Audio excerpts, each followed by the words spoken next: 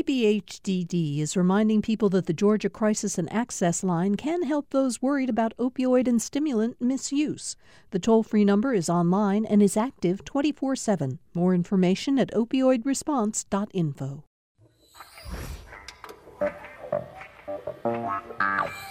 Governor Kemp makes plans to expand Medicaid. What conditions will he set in his proposal? GOP Congressman Rob Woodall won't run for re-election. Do Democrats now stand a real chance to win his 7th district seat? And when will Stacey Abrams declare her intentions to run for office once again? Political Rewind starts now.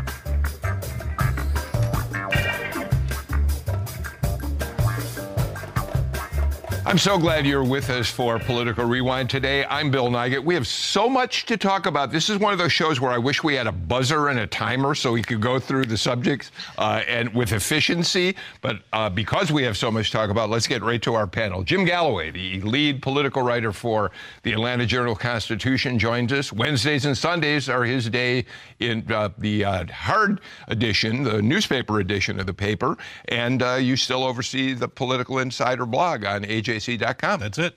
Glad you're here, as always, Jim.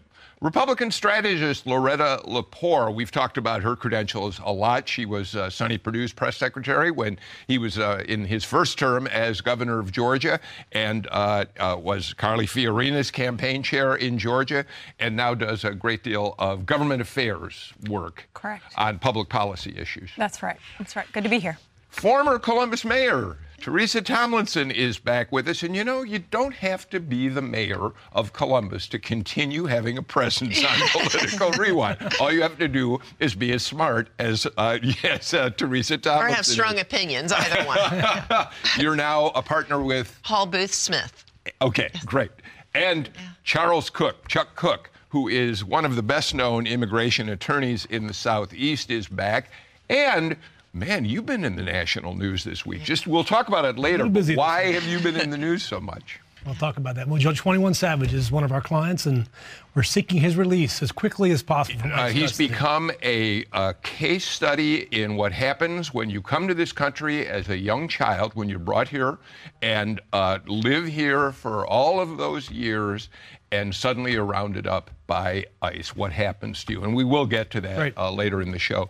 But Jim, let's start with what is pretty big news. It's been sort of hinted at for a couple of weeks now, but Governor Kemp has now made it clear that he is going to look at waivers, number one, to make private health insurance through the Obamacare exchanges more affordable for many families.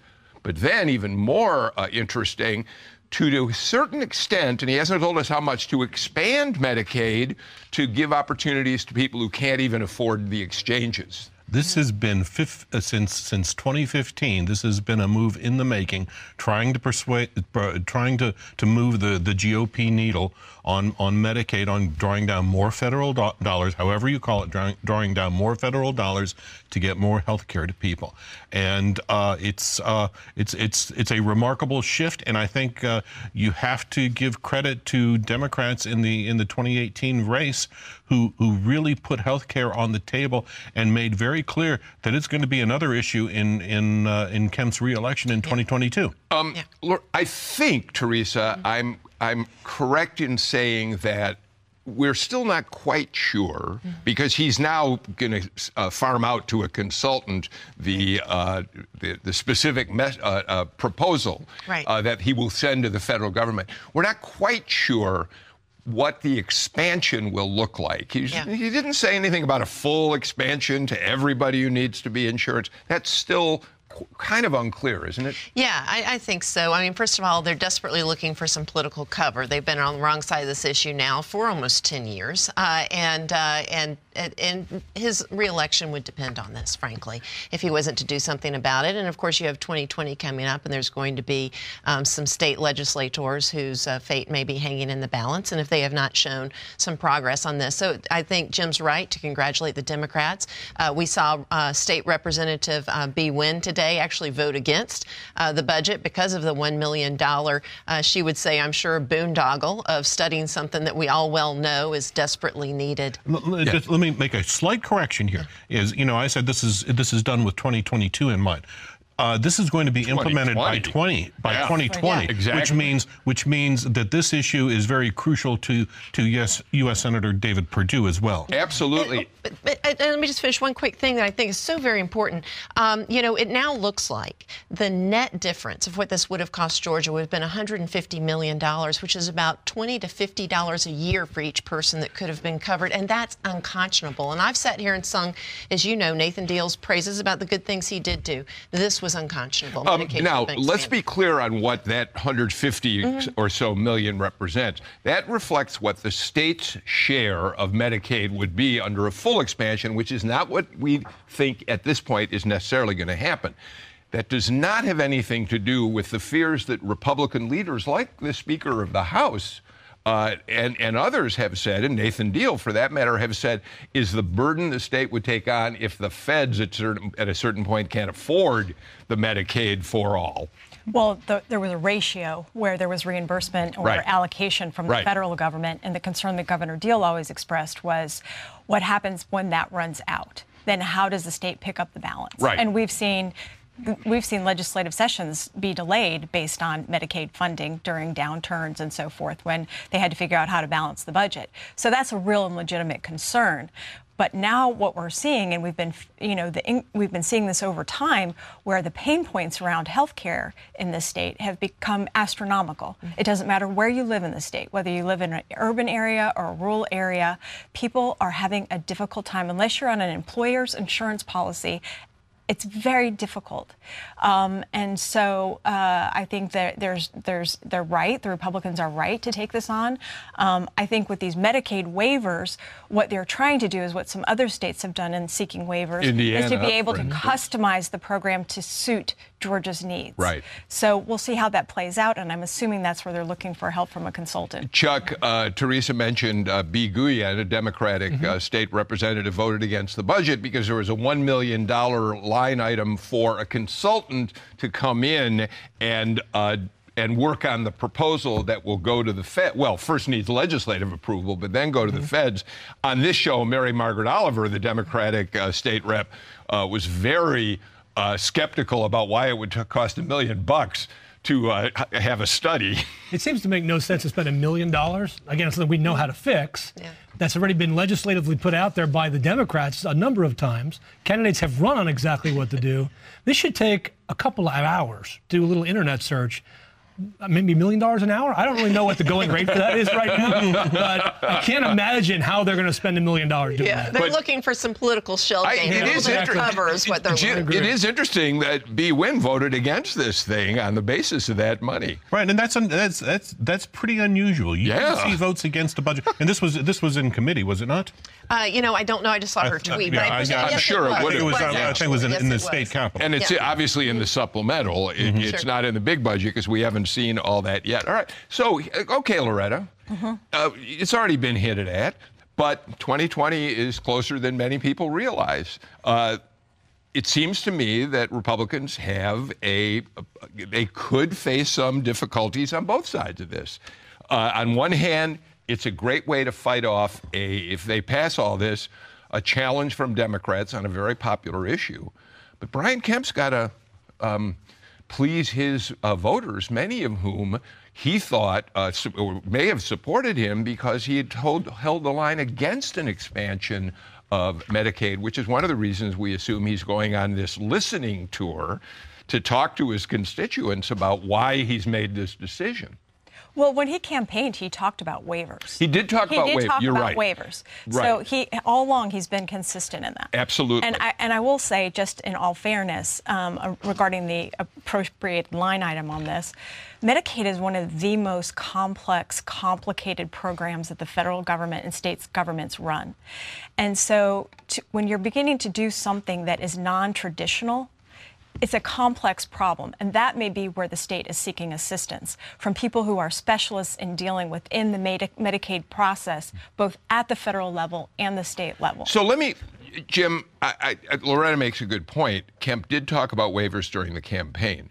Now, you may have heard him say some things I didn't, but principally, I think what we heard him say during the campaign was waivers that would allow the state to help people on the exchanges afford care, not a broader expansion for the underserved population. In the spring of last year, I mean, his campaign very specifically said that they were not going to ask for one more dime of federal dollars in Medicaid funding, and that's not holding. That's not holding right now. I think that's where the shift is going to be. All right. Well, we're going to watch this unfold. You know, thanks to the AJC, we know that a majority of Republicans now support expanding Medicaid. And the amazing thing about Republicans is that they're people too. And so I think this is necessary. This is good policy.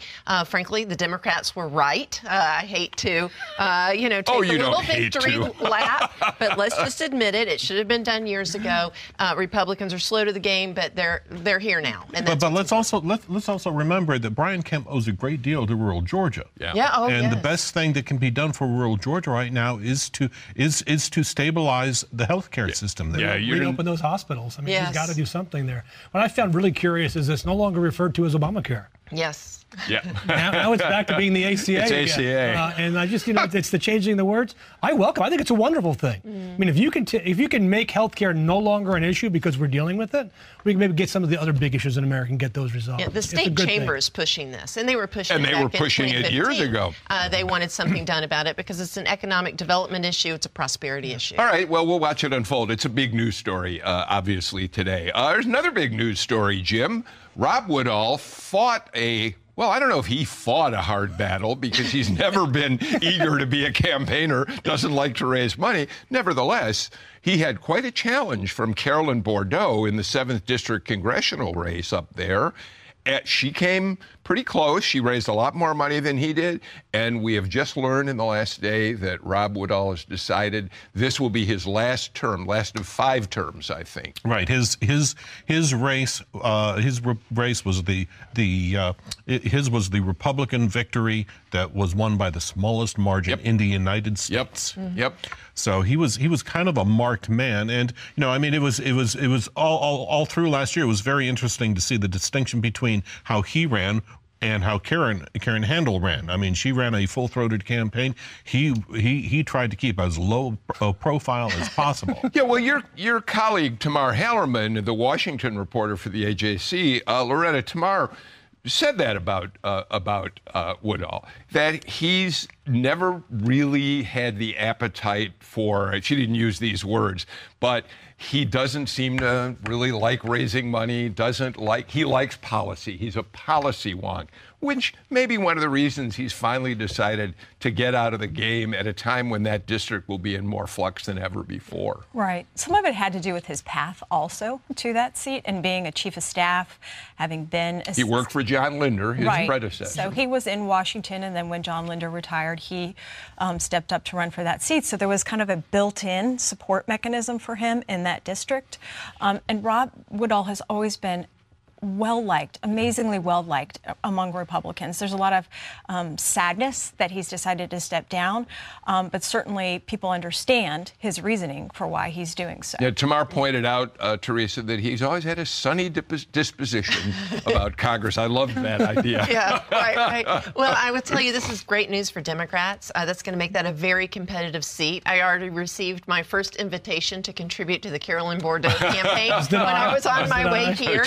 I also know it looks like it's going to be a contested primary, actually. Of course, Carolyn did a fantastic job, but a young woman named Nabila Islam, who actually is quite a prolific fundraiser and has worked for the DNC and others and can put together some money, is looking at running a progressive.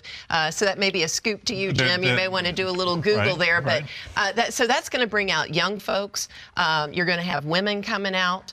It's going to be a heck of a race, and that's great news avenues statewide for Democrats. And clearly, there are any number of Republicans who are going to line up for a shot at this, aren't there? Well, I will tell you what. Yes, actually, you've got former Representative Scott Hilton. You've got current State Senator Renee Unterman, who is on the outs with her party. And I think in the 6th and the 7th district this year, you're going to see a lot of Republicans catch up or out fever. You know, whether it's time for them to take the gamble on running for higher office or be voted out in the next wave. But before we move on, I think we need to appreciate just having a congressman who didn't like to raise money. How refreshing is that? Yeah, so let's, Galloway makes a good point. But there are times when people make criticisms of the media that I think are appropriate. And here's one moment for that. We judged a great deal of the 7th district race on the fact that Carolyn Bordeaux was such a phenomenal fundraiser and outraising Woodall by vast sums of money. So we're sort of having it both ways when we say this now. Exactly right. You know, I lived in that district for the first 10 years I lived in Georgia. And I look at that district now, 15 years later, it is completely different. As far as the demographic makeup. That is going to be a very hard district in 2 years for a Republican to win. Well, you know what? Specifically, she or he is very charismatic. So, very well known. Okay, Loretta. Yes. Here's the question. The 6th and the 7th both looking increasingly Democratic. How long is it going to be before the Republican-controlled legislature, and they are likely to stay in control past 2020, carves out a super district that sucks all the Democratic voters into one district, consolidating the 6th and 7th. They go ahead and sacrifice one seat, but they assure themselves that they are going to carve out safe seats for Republicans in the process. That'll be 2022. Okay. Wait a second. Are you saying there's gerrymandering in Georgia? I will say, be very careful about that. I think you're spot on, right? But be very careful about that. There's going to be a stigma about gerrymandering. It is going to be an issue. And I think a lot of people may lose their seats just from the fear, because it's like voter suppression. I think people have a very bad taste in their mouth. It used to be part of the game, right? It's just the way the game was played. That's not the case anymore. It's anti-American. It's people think of it as being anti-one man, one vote. And I think it's going to become an issue. And so it could be actually a turnout mechanism for Democrats, is that if you leave these Republicans in there, they're going to gerrymander, they're going to take your vote away. And with the population shift out of rural Georgia and into the metro region, it's going to be harder to draw those lines. I guess that's right. You're going to run out of geography at a certain point. We look at what happened in North Carolina. I mean, as the gerrymandering they did there to make it so Republican when the electorate was 50-50. The Supreme Court's going to look at this issue again. And if more states get into this, the Supreme Court is going to rule against it. All right. Well, that was a point. Go ahead. You get the last word. There's so much more transparency into the process now than there was in the past. And then people are so much more sophisticated about redrawing district lines. So it's not going to be an easy process, and it's not as though Republicans are going to be at will to carve those districts as they so choose. All right. There's going to have to be some consensus building, and they're going to have to really be judicious about what those districts look like. All right. That's the last word. You get the last word in the first segment. Right. And I'll tell you what, why don't we get a break out of the way? Because when we come back, it's been a big week, we know, for Stacey Abrams giving a response to the State of the Union message, and, by the way, being the guest this week on Wait, Wait, Don't Tell Me, which is also a very big deal. And most people in Georgia are really interested in knowing what Stacey Abrams might plan next. But I'll bet you there's one person who's in this room right now who is more interested than any of the rest of us. We'll talk to her when we get back.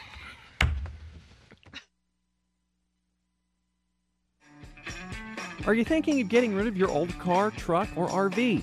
GPB's Vehicle Donation Program is here to help. Donating has never been easier. We'll take care of everything, including free pickup of your vehicle. Just go to gpb.org/cars or call 877-GPB-1-CAR. That's 877-472-1227. And thanks so much. Beep, beep, beep, beep, yeah.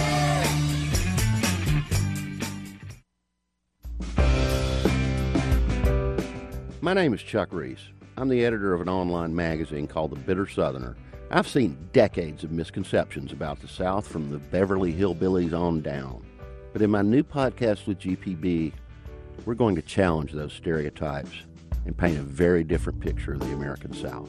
Join me for the Bitter Southerner podcast.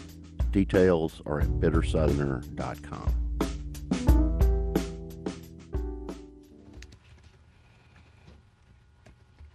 Welcome back to Political Rewind. By now, everyone knows Stacey Abrams gave the Democratic response to the State of the Union address. She got pretty good reviews from almost everybody on who are either journalists and in the middle somewhere, Democrats and Republicans less so. But she did give good reviews. Let's listen to just a moment of what she had to say.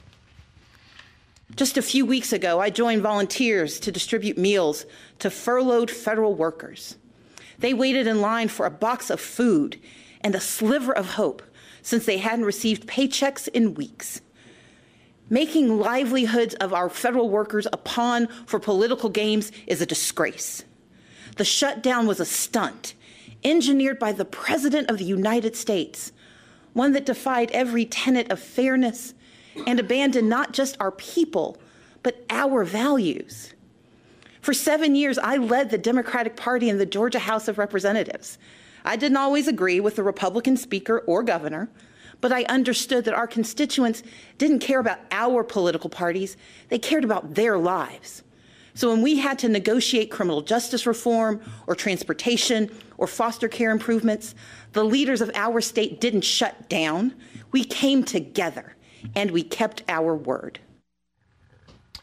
So, Jim Galloway, the reason that our senior producer, Tom Faust, pulled that soundbite from her response is that he thought, and I think he was correct in this, that that particular moment came closer to giving us some hints about how a Stacey Abrams might see her political future and the way in which she'd position herself, as she did during the governor's race. Well, and what was unusual, if you live in Georgia, what was unusual about that clip was hearing her address some very specific federal issues, which of course leads one to think, and well, just the very fact that she was standing there in front of that camera leads one to think that Chuck Schumer is having some impact on her career arc. Chuck, this is a very big decision for Abrams. She definitely, she's going to run, obviously, she said, for something. This was a unique opportunity for her to present herself to the whole country. There are some people that think maybe she's running for vice president. She would make an excellent addition to a ticket that needed balance. At the same time, she is incredibly smart and incredibly blunt. I think she has a thirst to represent this state. So, I mean, initially I thought when she lost, she is going to be back in 2022. But it's clear she's not waiting. So it'll be interesting to see what happens in 2020 with Senator Perdue. You want to weigh in? Where do you think she's headed? I don't know where she's headed. I think her remarks were quintessential Stacey Abrams. You know, I don't think anybody here in Georgia was really surprised by her delivery or her ability to tell a good story or to present herself in a professional manner.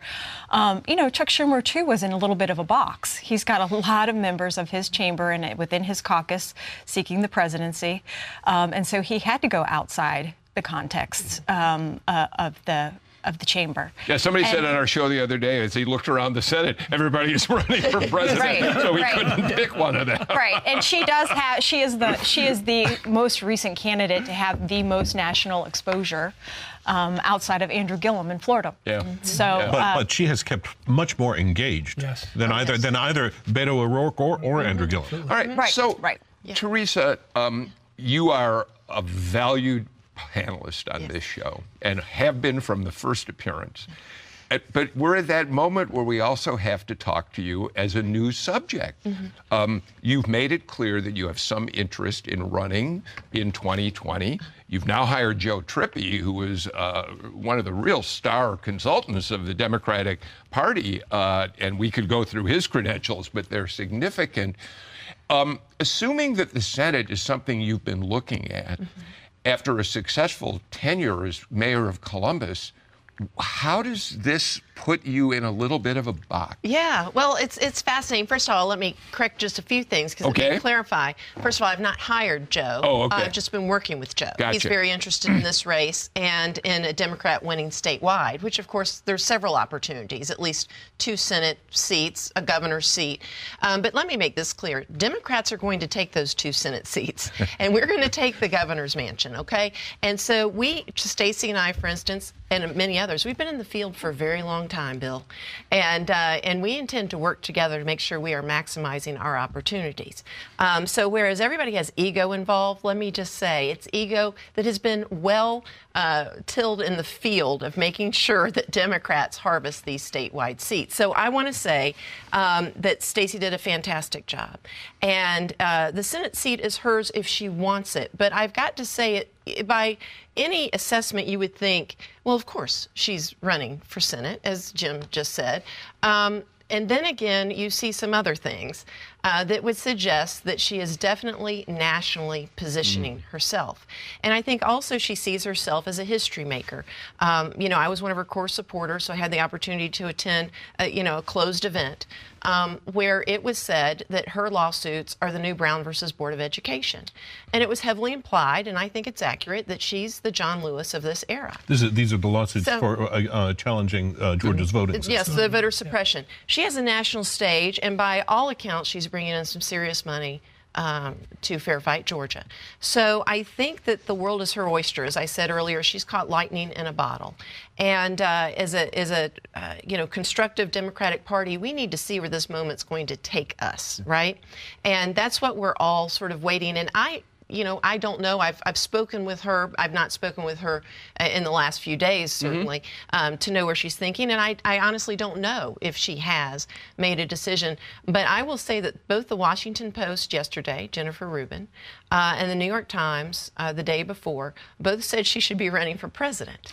I do know that there's some national polling going on, and if you're running for Senate, what do you care what people in Nebraska think about you, or what your popularity is in Nevada, for instance? And I'll say this final thing. Why in the world are people talking about Beto O'Rourke running for president and not Stacey Abrams? And I don't know if she's thought about this, but if she has, there's got to be just a tinge of resentment of why her name's not at the top of the list, and maybe this is what that's about. Who knows? So Jim, we've watched Teresa Tomlinson's career, as we have a lot of political leaders in this state, and there were a lot of people who thought that perhaps Teresa was going to run in 2018, get into that governor's race, and chose to pass it up. I don't envy the fact that you've now got to sort of wait until the end of March, which is when Abrams said she's going to tell us what she wants to do before you can pursue your own political future. Yeah, but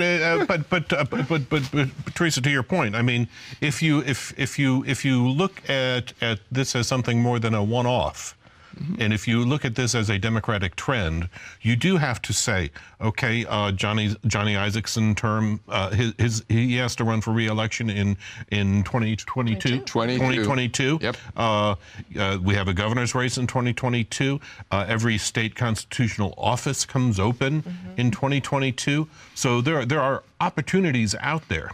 Yeah. So you've done consulting. How do you, if Teresa wants to run for Senate, Loretta, she's already said she's all in for Abrams if Abrams runs, but the longer Stacey doesn't say anything, Teresa can't do much. She's kind of frozen. Well, give her some advice. For a consultant. I mean, if she's getting advice from Trippy, she might as well get it from Lepore. Look, I think Democrats, particularly in Georgia, they have historically cleared the field for a single candidate, unlike Republicans. So you can look back when Michelle Nunn, since they've been in the minority only. Right. Yeah. Yes. Okay, well, since they've been in the minority. Right. Okay. So they have a tendency to do that. And so, to her point, they are working in tandem. And I think that is something that Republicans need to take note of, is that the Democrats are much more consolidated than Republicans right now. And that could have an effect in 2020 and 22. So there has to be a rallying cry within the Republican Party as well. I would take two issues with Teresa's comments. One is, I think some of the excitement around Beto O'Rourke is the fact that he ran for a national office, where Stacey was running for a state-level office. If I'm correct, he actually served in Congress. Yes, he did. So there seems to be some recognition that he has some national credibility already that she's now developing. I think the other thing is it's a little, while Stacey Abrams clearly has a lot of talents and gifts, it's a little premature to judge her as her generation's John Lewis. I think that's just not an equal playing field, and so the proof is always in the pudding, and we'll see in subsequent years and coming years how she holds on to this so-called lightning in a bottle. Yeah, I hear that, except I think what I heard, Chuck, and maybe it is a little overdone, but the voter suppression issues that Stacey Abrams believes need to be addressed, all of the issues about purges of voters from the voter rolls, I think you could fairly say this is a huge civil rights issue, whether it's John Lewis or not. Not only here in Georgia, but throughout the United States. And so as that movement moves forward, it gives her more credibility as the leader of that movement. And my concern with the Democrats is something that I've always said, they could screw up a one-person parade. And Virginia is a key example of that, literally today, as we're living it. So it really depends on whether they can continue to hold together, or whether infighting at the national level may destroy the opportunities at local seats or statewide seats like this. Teresa, I want to give you the last word on this subject because, again, there are a lot of eyes on you in the Democratic Party right now as you decide what your future is going to be. So let me give you a chance to say a last couple words about it. Well, I'll say it from a pundit analyst type of view. How about that? I do think it's important that we have non-metro Atlanta candidates for statewide office from the Democratic Party. We run so strong in those well-populated urbanized areas, but the metro Atlanta area is 9 counties. What about the other 150? And I think Rusty Paul, my good friend, one of the last times that he and I were able to be here together, he said that he really thought that the Republicans had one more rural strategy left in them, right? Well, not if there is a non-metro Atlanta candidate. I truly believe you start skimming off some of those votes. And that's what's interesting. That's why I think the Joe Trippies of the world, who was with Doug Jones and saw that happen. He did help Doug Jones win that seat in Alabama. That explains the strategy of it. That's why people are interested in this, is because the Republican strategy is one of those things. It's like going to a large dinner where you see the 9.99s and somehow it adds up to a figure that you cannot fathom, and until you get out your calculator. But that's what they're doing, and those margins are so small. If you come up with a way to shave those margins, the rural strategy does not work, and that's why you see the analysts and the strategists very interested in these statewide races. Jim, any comments before we take another break? I think you're going to see. We've already seen Brian Kemp have an outreach office in the state capitol, and that's Martha Zoller, and her specialty is North Metro Atlanta suburbs. And I think you're going to see David Perdue a lot in the burbs over the next 18 months. Okay, well, we're going to watch all of that unfold. We're going to get to our final break of the show. By the way, before we do, one quick item that kind of came up this morning that we didn't have a chance to discuss before the show started. Jim, there was a very important ruling by the United States Supreme Court today on a Louisiana abortion statute, which was going to limit the state essentially to one abortion provider in the entire state. What was fascinating about it is that it was a 5-4 decision, and Chief Justice Roberts, usually thought of as quite conservative, ruled with the more liberal majority. That's really fascinating. That's fascinating, and it means that there's going to be a whole lot of pressure on Donald Trump to find and appoint one more Supreme Court justice. Well, in my lawyer hat, a lot of times these conservative, thought of conservative, but libertarian type judges, as Robert says, you see them siding with things like gay marriage. You see them being very intellectual and not as political as maybe some had hoped. And Roberts is proving to be that jurist. One of the things that I think is going to be interesting to watch is that we know that Brian Kemp did run on a platform of passing the strongest anti-abortion statutes in the country. This court decision may be one reason you would want to be a little cautious about how you proceed with that. So we're going to have to see how this unfolds. This was not a final decision. I mean, we could still see this case still comes to the Supreme Court for a fuller review, but and as states around the country are beginning to pass more abortion restrictions, we'll see if Georgia is going to go ahead with legislation that does make it tougher. Well, I think we'll see legislation come up. I think how far it moves will be the question, because to all the issues we've talked about just now, you know, suburban voters, women, female voters, their significance in voting in 2020. They've made themselves very clear in the last election cycle. They're not going to support probably stronger restrictions in the metro region, in particular in the northern suburbs. So and we've heard Speaker Ralston speak to the fact that he's being very mindful of what happened this last election cycle in metro. So if that legislation comes out of the House, it would be pretty remarkable. All right, let's do this. Let's get our final break of the show out of the way, and then Chuck, you're in the spotlight. We're going to talk a little bit today. We're talking immigration. Immigration, shocking. It's an issue again. Who would have thought? We'll be back in a minute. I'm John Dankosky. This month, the Grand Canyon celebrates 100 years as a national park. This week on Science Friday, how people explore and understand the canyon through maps. The tools that allow us to see the Grand Canyon in its entirety are maps themselves. Plus, a push of a button can order us dinner, turn on the lights, and even find us a date. How has the button changed the way we interact with technology? That's on Science Friday from WNYC Studios. This afternoon at 3 on GPB and gpbnews.org. It's been almost a year since 17 people were killed at a high school in Parkland, Florida. Sam Zeif lost one of his best friends that day, and he's still trying to deal with the trauma. I've always said, I don't need to go to a therapist because I talk to my friends, but just still have so much, racing around in my mind about it. One survivor 1 year later. This afternoon on All Things Considered from NPR News. 4 till 7 today on GPB and gpbnews.org.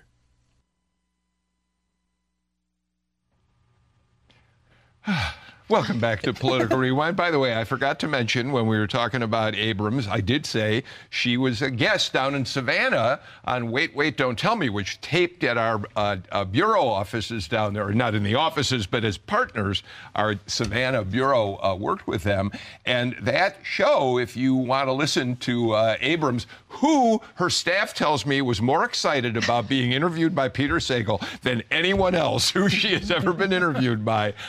You can listen to it on GPB radio across the state at 4 o'clock on Sunday afternoon. All right, Chuck, on Tuesday night, the president went in front of a joint session of Congress finally, and immigration was one of his big subjects. Here's just one of the things he said. As we speak, large organized caravans are on the march to the United States.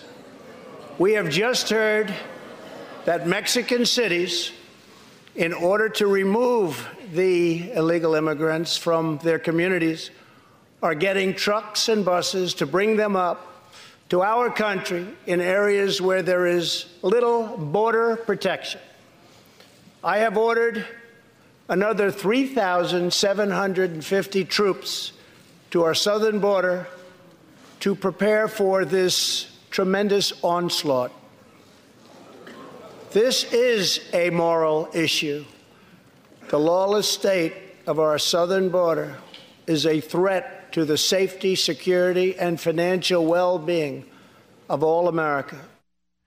And the president made many more remarks about immigration, even as a conference committee of Senate and House members are trying to come to some compromise on how to get a continuing resolution passed that will include more efforts at border security without giving Trump, Democrats say, his $5.7 billion for a wall.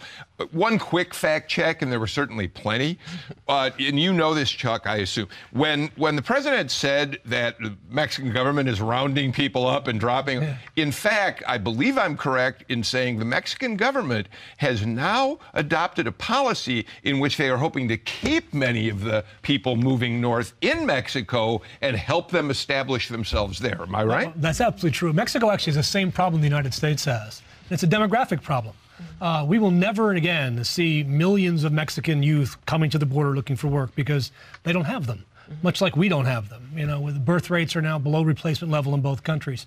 And they see in this group of people coming up, and they're not millions of people coming up, there's a few thousand coming up. They need the workers. There are thousands of open positions at the maquiladores, which are the plants that were created after NAFTA on the border. They just don't have the bodies to fill these positions. So yes, they're actually offering asylum. They're offering work permits after a background check. And they're not keeping everybody. And a lot of people, though, don't want to stay in Mexico. They want to come to the U.S. for different reasons. Some are jobs, some are family, and some really are the fear of what's happening to them in their home countries. How is, and then we'll open it up to everybody, but so the president's made it clear that the issue that he probably won him the White House, or certainly was one of the big issues that won him the White House, is going to stay, he's going to keep it going till 2020. In a very broad and general way, how is that affecting, say, your work as an immigration lawyer, the immigrant community that is here, undocumented immigrants that are here, our work at the border? Just give us a broad picture of what it's doing. Well, the best thing to point out is it's not just affecting the undocumented population. It's affecting all immigrants, because all immigrants feel as if they're under attack. I think the idea of talking about the wall and talking about immigrants in the negative way they've been talked about out of Washington, D.C. and the White House is to basically send the message, we don't want you here. We don't want you to come. And that's been evident on the ground, people like me, to see the slowing down of applications. A great example is this. The last year of the Obama administration took 4 to 6 months to naturalize. Yesterday, they updated their data, and now it takes 18 to 36 months to naturalize. The law didn't change. Nothing changed. But everything is being slow-walked, slowed down to limit legal immigration. The big problem with the entire immigration argument we're having about the border is if they're coming for jobs, and there are jobs here, why don't we fix our legal immigration system to allow them to get those jobs if they're coming for them and they're open? The other big problem that you're seeing is a direct result of intentionally limiting the number of people who can come up to a port of entry and ask for asylum. U.S. law allows anybody in the whole world to walk up to any port of entry and say, I want asylum. And U.S. law says you can come in and you can apply for it here. But the administration is doing what's called metering. In some ports of entry, they're only allowing 20 people a day or 50 people a day into. So instead of sending additional resources from USCIS and ICE and CBP to those ports of entry, they're simply saying, wait in Mexico. And that's what's caused people to then become desperate and say, let's walk down 30 miles. Let's go 200 miles to the middle of the desert. And what we're seeing there is they cross the border, they get over whatever fence is there, and they just sit down and wait.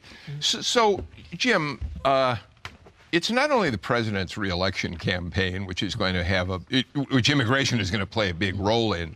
There are Georgia Republicans like David Perdue, like Republican candidates or Republican incumbents in Congress who are going to be having to stick with the president on immigration matters. We don't really know how big a winning issue this is in Georgia right now, do we? And it gets very, very complicated because David Perdue and Tom Cotton have been pushing this remake of who we allow.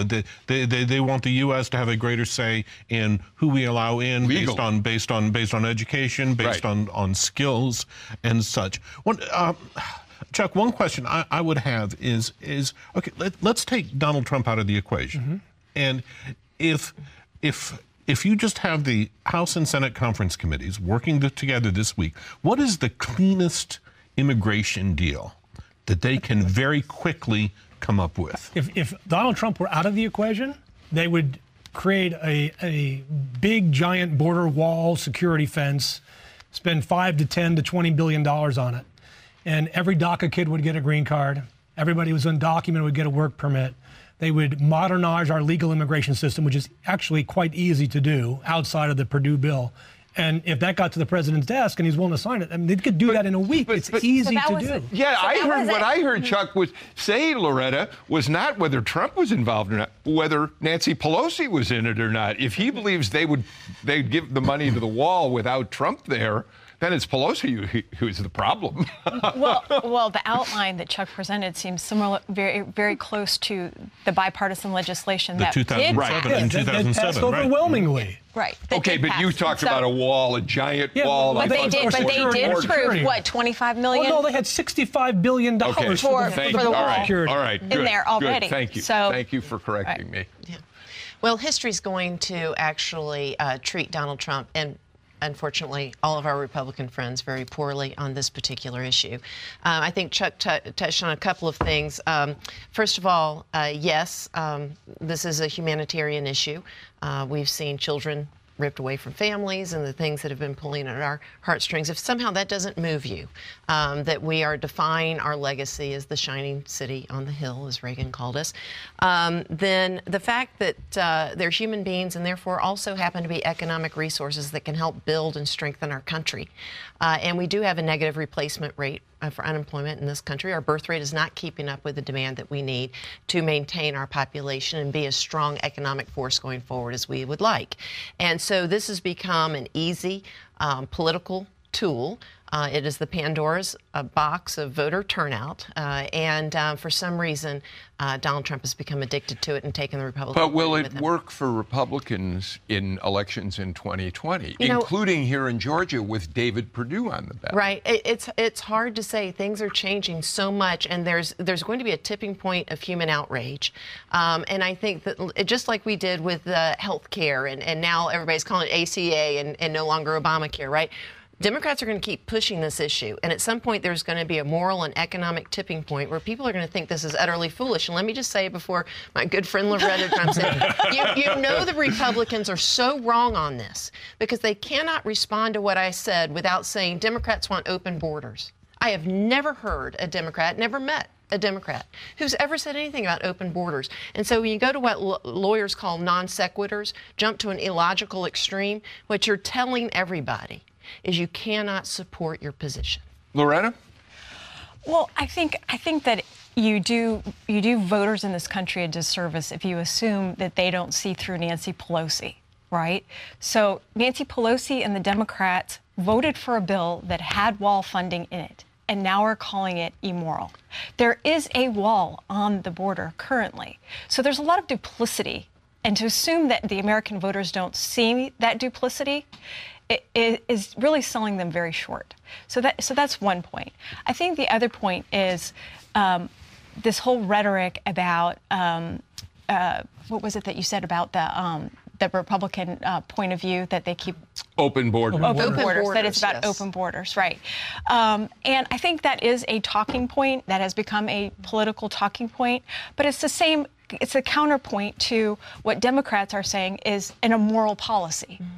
So how do you call something that already exists, that they've already voted on, now immoral? So we have this rhetoric going on that is not productive to the process. And to say that the American people do not see through this on both sides is just not true.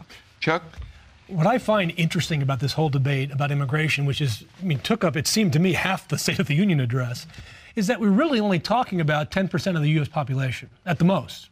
And then undocumented immigrants are less than 3% of the U.S. population. And we're spending all this time. Who are the 10? Then what are the other 7? Those are the immigrants. 35 million people are not are permanent residents or citizens of born abroad. It's a small percentage of who we are as a country. I think people are interested in this because it defines who we are. We are all immigrants in some way or another in our families. And because we're all immigrants, we tend to think that we are special from where we came from. Where if you look at it from the perspective that I have the blessing of looking at it from really inside the game is how it's played, is that our past, our ancestors, my grandparents came the same way these people are coming from Honduras today. The laws are just a little bit different today than they were. Laws can be changed. Yes, we're a nation of laws, but we frequently change our immigration laws to reflect our economic and societal needs. But because it's become so toxic with words like the wall or open borders or immorality, we're ignoring our own self-interest and having an immigration system that works. And we're getting out self-interested by countries like Canada, which has a much less complex and a more welcoming system. Australia, which has more than 35% of their population is foreign-born. Mm-hmm. When you tell foreign students who we bring here in droves, almost 1 million in the last year of the Obama administration, when you graduate after you get your PhD from Tech, you need to go home. That's stupid. We need to have finally our Congress get over this rhetoric, have the president get over his rhetoric, and just fix the problem. It's easily fixable. And most Americans are going to be happy at the end of the day when it's fixed. I want to take one more point. You talked about the whole voting in Georgia. How is this going to affect David Perdue? Well, Jim pointed out David Perdue produced a bill that would half the number of legal immigrants to America. It's a bad bill. And that's why it only ever got 2 co-sponsors. But think about that bill in rural Georgia. Rural Georgia depends on migrant labor. If you drive through rural Georgia, it's no longer a black and white area. There's lots of brown in rural Georgia. There's lots of Indian, maybe not American Indians, but Indians from India in rural Georgia. There's lots of Chinese or Asians in rural Georgia. It's a different kind of place, and they now know those immigrants. And so I don't think it's a big winner for a big enough section of rural Georgia to carry Perdue over the finish line if this is what he's going to hang on to. Yeah, everybody at this table seems to me, Jim, to say, be making a plea that we get past the rhetoric on both sides. Well, this whole table is very much reflective of Johnny Isakson's speech just before the shutdown was shut down, and where he said was that Republicans made a terrible misstep in 2006-2007 when they made immigration the litmus test in GOP primaries. Yeah, and it has shut off any kind of negotiation and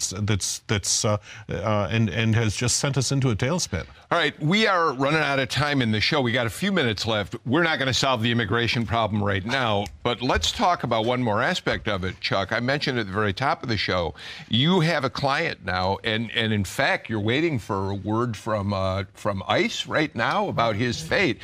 21 Savage, who most of it, my children have both now grown and left home, so I don't hear as much about the rappers of the day that I used to.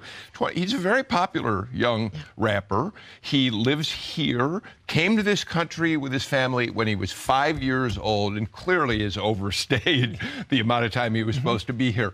But this has now become a national story. The Atlantic Monthly, the New Yorker, other publications saying he is an example of what's wrong with our immigration policy. Just give us a couple minutes. What's interesting about this young man, he came as a child of a legal immigrant working in the United States. That visa ended up expiring and he ended up staying. He grew up in those parts of Atlanta that a lot of us don't hang around in. He's been successfully been able to come out of it. He went through some difficult struggles as a young man. He would have been DACA eligible if he had completed high school. But he is now not just famous because his music is extraordinary, but also because he is a symbol that immigration is not a Latino issue. Where was he born? He was born in the UK, in London. Although you're talking to him, there's no hint of a British accent at all. Well, he's been here since he was 5. He's a kid, right? So you would just think he's an American. And you look at that, it's now a black issue. It's an Asian issue. And this is what I think is waking up a lot of the communities that really in the past never paid attention to the immigration issue, because it really affects the black community. It affects the Asian community. And as we try to get him out, as we fight his case, immigration is not mandatorily holding him. They can release him at any moment. It has become political as a result. And are you going to detain this young black man because of allegations that may have happened in his past with nothing that makes you do that? Where is he being held? We're not disclosing where he's being held, Jim, because we're concerned about as security as ICE is as well. We should say, by the way, you're talking about his being held, he's up for 2 Grammy Awards. He is. Grammys are coming right up, and he's not going to be able to be there. He's supposed to be performing on Sunday at the Grammys. Yeah. And ICE is well aware of that, and we're hopefully quickly here, maybe right as soon as this show is over, that he's either out or he's in. And if he's in, we go to our next level of strategy. Don't you have a message yet on your phone? It seems to be buzzing as we're talking. Check. We'll let you check. We want to know. We'll get it on the air. Okay, we're taping this on Friday. We're live on the radio Friday. I think we're going to keep that aside right now. So it's profoundly tragic. I mean, it really is. This young man chose us. This talented young man chose to be an American, and we're going to kick him out, right? And the other thing I think that's so fascinating about this particular case case, the 21 Savage case, is that he overstayed a visa of his parents. And that is where the vast majority of quote-unquote illegal immigrants, not the ones who were in Donald Trump's mind storming the borders that don't exist, but it's the people who came here to be productive parts of our economy and overstayed because they want to be Americans. And they tried to make him out, I think there was a bit of cultural bias, they tried to make him out to be a criminal. But the truth is, Bill, 50% of all even illegal immigrants, all illegal immigrants are 50% less likely to commit a crime than Americans. I'm going to give you 20 seconds because we're really out of time. But he has broken the law. I mean, it comes down to it. There should be ways to keep a kid like that here. But how do you balance what he's built for himself here against the fact that he is here illegally? Right, breaking the law by overstaying his visa. Yeah, simply that. That is actually not a criminal law. That is a civil violation. Right. It is not a criminal violation. Okay. The law he broke was desiring to be an American. And he was a minor. That's the law. He was a minor when it that is, happened. right. So. It was not his law, and it's not criminal. All right, I got to stop you. We're completely out of time for today's show. I wish we could talk more about it because it's a fascinating case. But Loretta Lepore, Chuck Cook, Teresa Tomlinson, Jim Galloway, thanks for a really great discussion today. Jim, you are back with me on Monday afternoon. We'll have another show. There were so many things we didn't get to today. You and I are going to put our heads together and put them on the list for Monday's show. All right.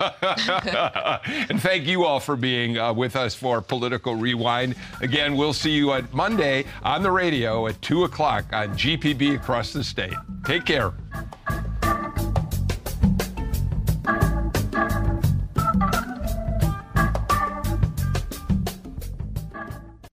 At a time when information continues to come at us faster and faster, sometimes you need to hit pause and rewind. NPR's Throughline takes you back in time to the source of the news stories filling your feed. Find NPR's Throughline wherever you get your podcasts.